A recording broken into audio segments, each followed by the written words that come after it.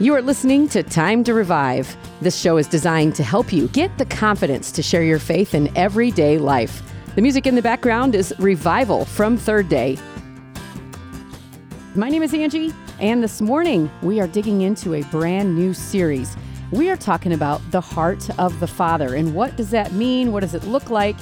How do we stand on knowing that we have this incredible Father? And we are going to have some amazing opportunities to hear testimony. But in the studio with me today is Mr. Mark Bird with Revive Ohio. Hi, Angie. Let's talk about the heart of the Father. What is it? And how do we set this up so that people understand where we're going with this series? Yeah, it's important that we understand love. And so today, the heart of the Father, as we begin to unpack this, because it is a deep subject and it is one that actually takes time to study out, to understand, to seek. Who could explain God?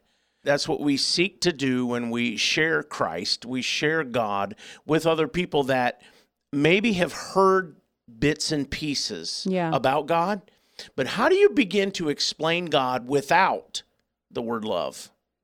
Yeah, I don't think you can. You absolutely can't, because listen, here's the deal, is we love because he first loved us.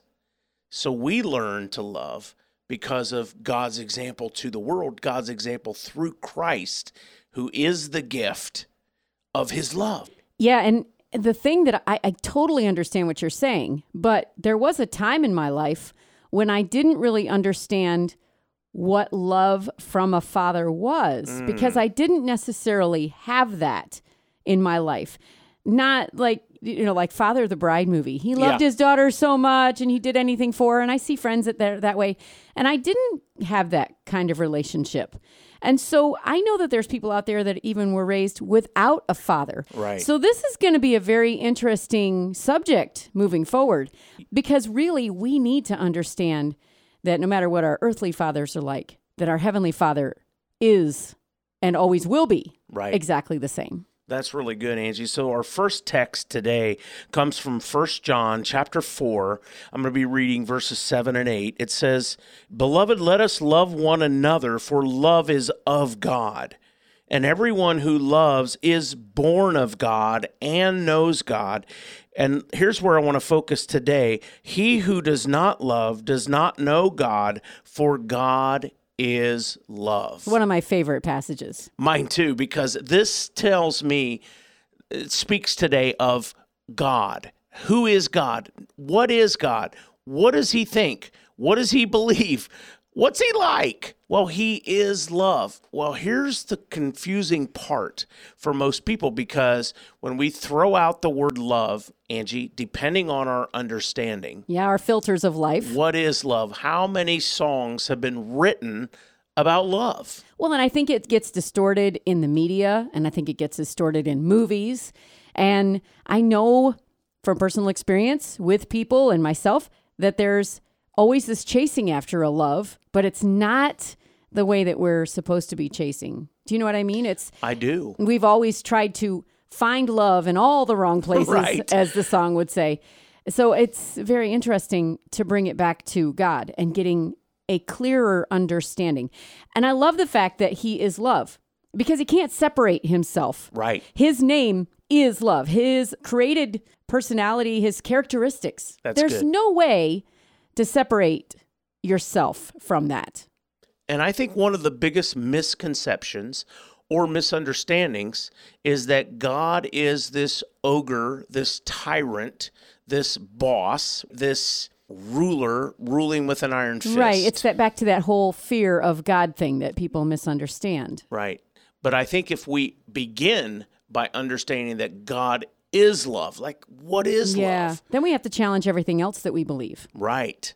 And then if I say, I love Taco Bell, right? It's like, first of all, you're going to say, are you crazy? Yeah, are you crazy? Right, which I don't love Taco Bell. But my point is, you get my point, how love is thrown around in our culture today. Yes. And it really is far from what love really is. And here's the other thing is, I've studied languages before. Yeah. And in other languages, the different ways that people love are different words. But in English, it's just one word. Right.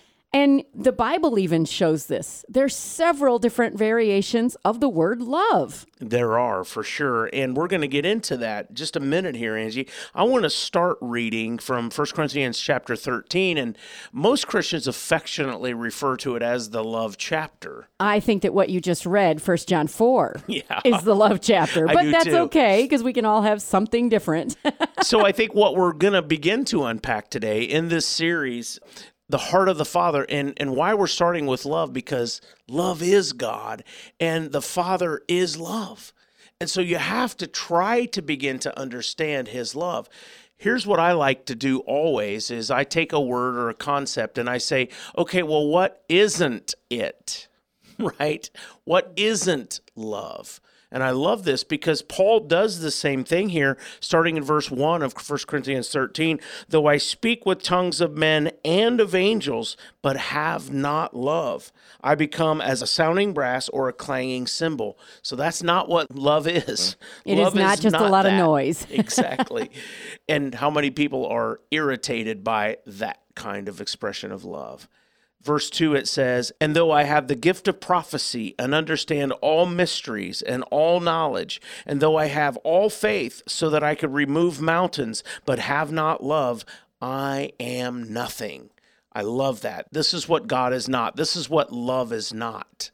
This is what the heart of the Father is not.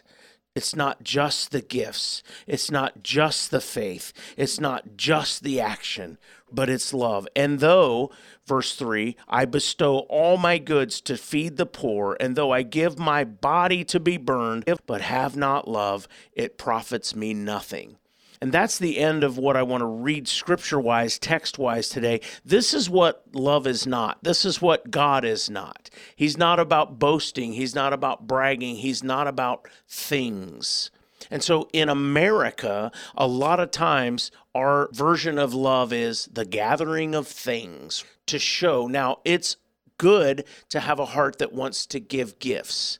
But you know, Angie, there are relationships and gift givings, but it's not really motivated by love and understanding the heart of the Father. Jesus said this, you being evil know how to give good gifts to your children, but how much more will your heavenly Father give good gifts to you because of his love, right? Yeah. So here's what love expression, like you said, in the English language, it's all translated love. But there are literally 4 different kinds of love that there are 4 different kinds of Greek words that the scriptures actually teach us. And the first is physical love. And what's interesting about this is it's the Greek word eros, and it comes from a Greek word which commonly means erotic. It's where we get the word erotic from. But it's interesting because no New Testament scriptures talk about that and use that word, although the Greek translations of some of the Old Testament passages are in there using that word. The second one is family love, and that Greek word is storge. Paul uses this word to command us to be kindly affectionate to one another in Romans 12:10. That is family kind of love. So meaning like when we're in fellowship and we feel like a family, Right. That's the kind of storge is what you're talking about. That's what storge is. Oh, okay. That's correct. Yep. The third one is affectionate love, and the Greek word for that is phileo, and it's where we get the word for Philadelphia.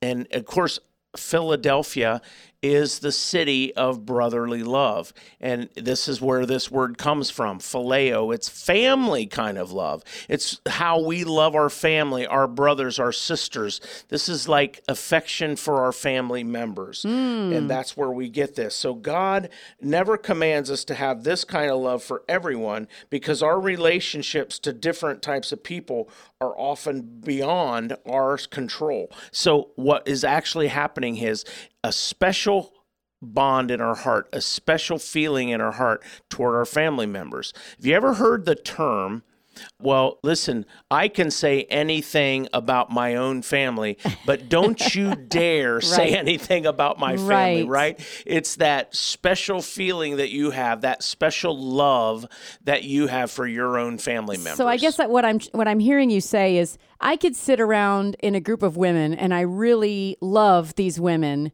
They are kind of like my sisters. Right. But my actual sister, I love on an even deeper level. We're connected for life. There's no changing that. Yep, that's excellent. And God the Father loves the Son in the affectionate way, as he talked about in John 5:20. It pleased him as well. He said, "This is my Son in whom I'm well pleased." God loved the Son, and he loves us as sons and daughters. So which version of love did he use there? Phileo. Okay.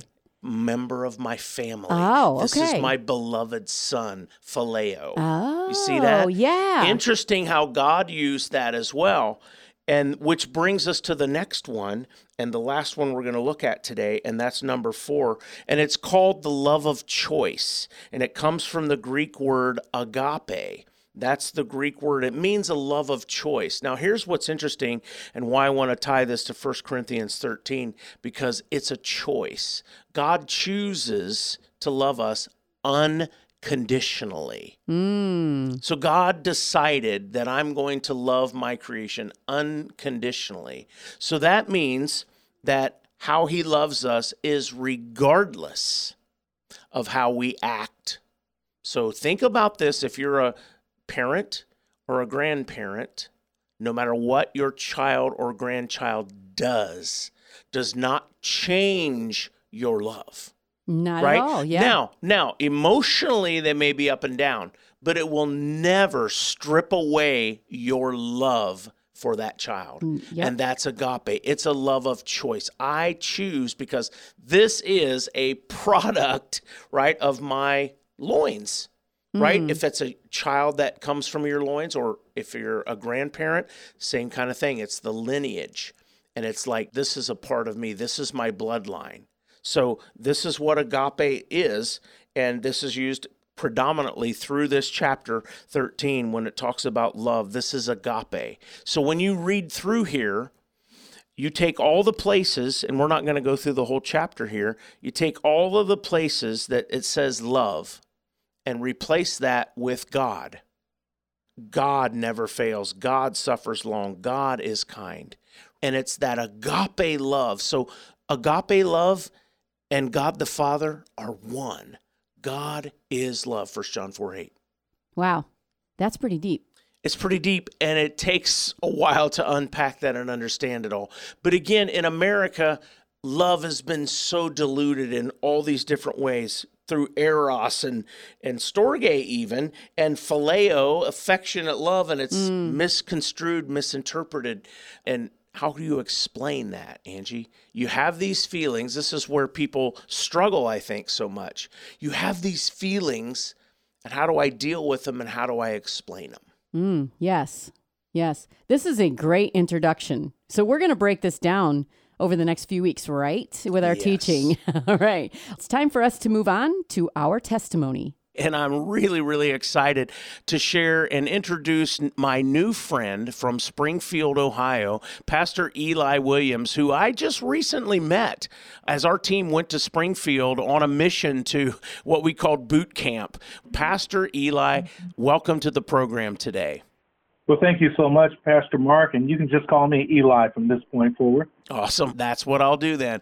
Eli, today we're beginning a new series, and it's called The Heart of the Father, because, man, when you begin to understand the heart of our Heavenly Father, it really changes perspective for every single thing in our lives.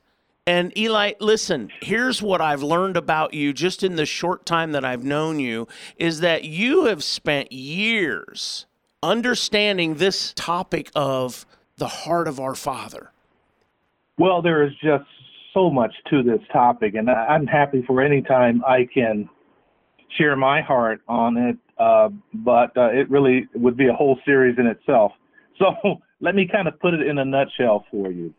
When we look at the Heavenly Father and his love for us, and how that love manifests itself in the way in which he treats us and pursues us and seeks to build a relationship with us and has grace and mercy toward us and the compassion he has for us. It inspires us as humans, or at least it should. Yeah. Inspire us as human beings, and particularly for Christians, to want to emulate that love when it comes to the way in which we build relationships with our children, not only our children's, but, the other people in our lives, our spouses, and those with whom we come into contact every day. It is the Father's love that is our model. It is our pattern. It is what we should be aspiring to be, lovers as God loves. Mm. And the Holy Scriptures gives us so much insight into this. So often during marriage ceremonies, and I'm guilty of it myself, we will, as pastors, teach about love, and we'll use 1 Corinthians chapter 13. It's even called the love chapter, right? Right, yes. And that's great. That's wonderful. But it's more than just about marriage. Those depictions, those descriptions of the attributes of love have broad application. And certainly when it comes to what it means to be a father and to love our children.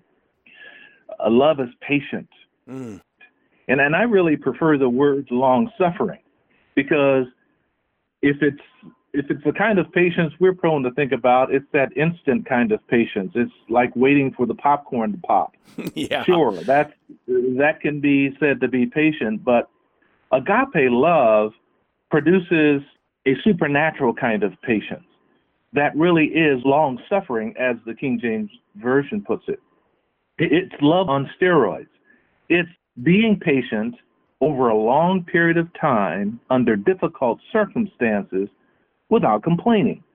And that's the kicker, because we can have the patience with a child, or with our spouse for that matter, over a long period of time, and even under some difficult circumstances. But the moment we begin to complain, we have lost our patience. That's good. So it's important to be prayerful and to ask God, Lord, help me to have the kind of love for my children, the kind of love for my spouse, the kind of love for other people that you have for me. You never complain about me. And Lord, I give you plenty of reasons to complain, but yet you love me and you're patient with me. Give me that kind of patience. So we try to help dads to understand that if we're really going to love our children the way that God loves us, we need to develop this kind of supernatural patience that really, honest and truly, can only come through maturing as a Christian, allowing the Holy Spirit to develop this kind of character in us so that we could be the best dads that we can be. That's excellent, because a lot of people would say, I don't have time for that, don't they? That's our modern culture. Our modern society is the drive-through culture, or like you're saying, at the very most, give me a minute 45, right, for the popcorn to get done. Right. But you know what? Maturity, I love that you said that word, because that's what we're looking for. Maturity. Fathers need to have that sense of maturity, right, in order to teach their sons, or in order to deal with their sons. Absolutely. And patience is only the first of those characteristics mentioned there. Love is kind. It is so tempting, and we might even call it just a part of our fallen human nature, to be unkind to the very people that we should be the most kind with. And that is those who are the closest to us. But for some reason, the temptation is to think that those that we are closest to, our children, our spouse, it's okay to be unkind once in a while, but never is love unkind. Wow. Love drives us, causes us, actually enables us, again, through the working of the Holy Spirit, to give us the ability to be zealous toward those that we love, in a good sense. Be zealous toward being kind, not pity. Pity is not the same thing. Most people don't want pity. Kindness is actually doing, acting on behalf of someone who is suffering. So it's a matter of making a decision that we're taking it to take actions to help those in our lives in any way that we can. And in that way, we are showing kindness to them. It's like patience, as described before, as in being a fruit of the Spirit. It's supernaturally produced in us, this ability to be kind toward those that we love the most. You know, when we spend a lot of time with people have heard the expression, absence makes the heart grow fonder. Right. Somehow it's those people that we don't see as much that it's easier for us to be kind to. And the temptation is that if we're with someone a lot and the things that they do that get on our nerves over a period of time, we, may become in our own minds free to tell those people, that person, that child, the way they behave just gets on your nerves. Yeah, right. And we have to watch that because everything that we say, every negative thing that we say to our children has a deep impact, deeper impact than I think that sometimes we realize. Perhaps you've seen some parents who just will not hold anything back and say all kinds of things. I know parents who curse at their children, say all kinds of mean things to them, and those things hurt deeply a child. Those things are unkind. That is not love. That's the opposite of love. Right. It is. Love finds a way to communicate in a way that gets the point across, but only in a kind manner. That is what love demands. So if we are to love the way God loves, we must be patient, we must be kind at all times to those people who are the object of our love. That's good. So I'm thinking of, like you said, this could be an entire series, which it's going to be, but it's awesome that you are taking the time to articulate and explain, because what the audience wants to know, how is this practically done? I am very fortunate in that I had a dad who loved God and who really did demonstrate for his kids. He had 13 kids. Wow. And he really did demonstrate for us what it looks like to be a Christian. I'll give you an example of that. I can remember one time I was at home from school, just a kid. My dad, who had an odd shift, he worked for the city of Dayton on the street crew. They are the ones that took care of the streets overnight. And so he would come home in the morning after working all night. And this was during a period of time when he didn't have those extra jobs, which he used to take on because of, having so many children. He had to work a lot. But he was home this particular day, and I was home. And it was a hot summer day.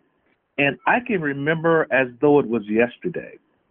He notices that on the street there are some crews working. And there's a guy out there just working away and sweating. And my dad goes out and he says something to them. And he comes back in and he pours 2 glasses of water and fills it with ice. And he took them out to those men who were working out there. Now, these are white men. My dad's a black man. My dad's a Christian, and he lived it. And that act of kindness made a deep impression upon me because I know my dad was tired. He'd been working all night. Right. And he has a lot of responsibilities, a deacon at the church. He does plenty of good deeds, good father to his children, good husband to his wife. And yet he took the time to perform an act of service to some men working in our neighborhood. And I never forgot that. It said to me, now here is a real man of God, because he doesn't just preach it. He doesn't just pretend to be this on Sundays at church, but every day of his life, he tries to be a man that would please God.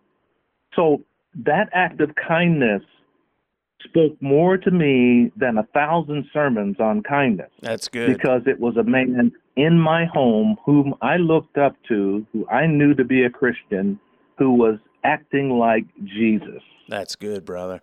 So there are many practical things we can do, everyday things we can do as men, as dads. Now, this applies to mothers as well. This is aimed at fathers because we need discipleship. And so we're just pointing out that fathers are a powerful resource that every child needs, and we have an impact upon our children like no one else can.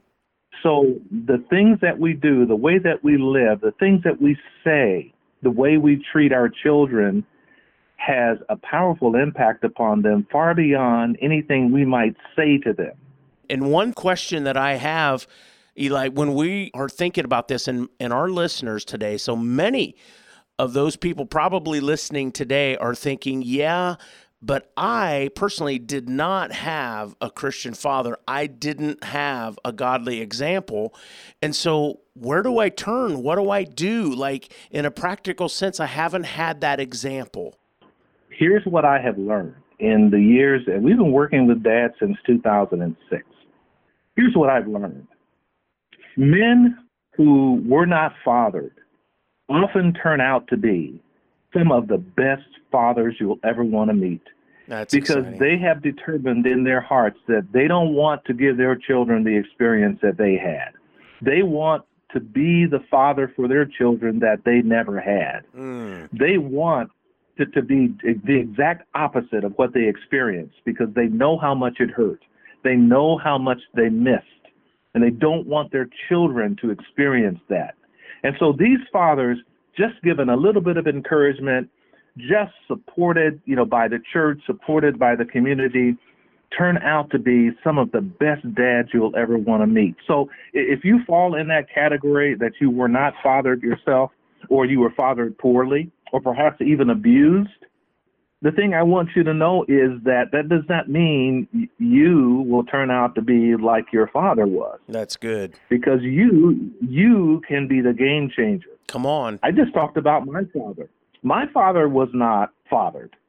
He grew up with this memory of his father walking away from the family, literally. He one day, my grandfather told my grandmother, I'm leaving and I'm not coming back. Wow. And the children were there. My father and his siblings were there. Now, it turns out that this man had actually started another family. Wow. And he was leaving my grandmother and her children for this other woman. And my dad and his sisters were so brokenhearted. He talked about how his sister went running down the road after him, screaming, Daddy, please don't leave. Oh, my. And my father decided as a young man, as a boy, really, that he would never be the kind of man who would walk off and leave his family. And so he made a choice that I'm going to be the father that my children need. I'm going to be the husband that my future wife is going to need. And he stuck to that promise with the help of God. He turned to God. Right. And with the examples of the men in the church, the deacons and the pastors mentoring him, he turned out to be one of the best fathers you would ever want. Wow. So having come from a background in which you were not fathered is not a reason to not be a good father yourself. In fact, there's every motivation there to determine that you're going to ask God to help you to be the father that your children need. So what I hear you saying, Eli, is it's just a decision, really. And I remember this for myself. It's like, I'm going to break this cycle. I am not going to continue in it because it's all basically a matter of choice. So you determine, I think, am I going to just follow suit or am I going to be who God called me to be and turn to my Heavenly Father for that direction, for that guidance, for that teaching, for all of that. And without patience, I love how you opened up with the patience piece. It's not going to happen overnight, but it starts with a decision. Absolutely. It starts with a decision and then with the help of God. Because remember, if we're going to love the way God loves, then we need the same love that God had. Amen. He is the source of that love. as we surrender our lives to Christ and he fills us with his Holy Spirit, he gives us then the resource that we need to develop agape love in our lives. And that's really the process of discipleship, because we become more and more like Christ as we follow him and as we study the scriptures and apply the scriptures in our lives. Then these traits of love develop within us through the working of the Holy Spirit. That's the only way, really, to have what really are supernatural attributes like love and patience and kindness and self-control. Those things come from the Holy Spirit. So as we grow in Christ and become more and more like him, it is the Holy Spirit that's enabling that. Then it's just a matter of practicing it, a matter of living it, of doing what we know that we are being prompted to do by the Holy Spirit. And that is what enables a man to be the best father he can be and give their children what no one else can. Yeah. And that is their fully developed father love. Well, I can tell you from experience as well, Eli, is there's no greater joy in being an earthly dad than to see your children that you have fathered and raised, to see them grow up and raise up people, children, right, to be sons and children of God himself. So there's no greater joy in that. And I know you just talked about patience. Love is patient, love is kind. But love itself is fulfilled, I think, when you see duplication. So me as a dad, when my son raised up and he's now serving the Lord, and he now just a year ago got married, and now they're expecting their first child. And I'm like, there's no greater joy than doing that, walking that out. It just, because it's meant to be, it's the way that God set it up. It's the way that God ordained it, for us to teach our children. And really, I love it because that is the heart of a father. And as Jesus said in John 17, Father, you and I are one. And I love that because we become one with our Heavenly Father when we duplicate and raise up children to follow hard after God. That is God's plan for the world.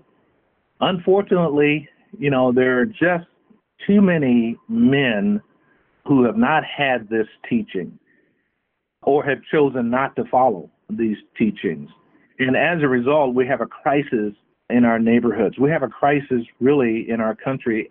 And to be totally honest, it's an international crisis. Oh, yeah. In which fathers are missing. They are not there for their children.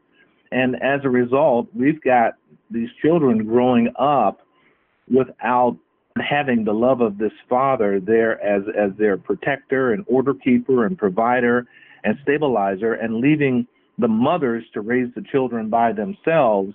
And although there are some women out there are some moms out there who are doing just a phenomenal job without the assistance of the children's biological father, but that's not the way God designed it. What he designed is for the father and the mother together raise their children up in a loving home, sharing with them the love of God, so that they then can repeat the process as you were just describing. So as a result of so many children, and we're talking about 24 million children in America, right? Just the U.S.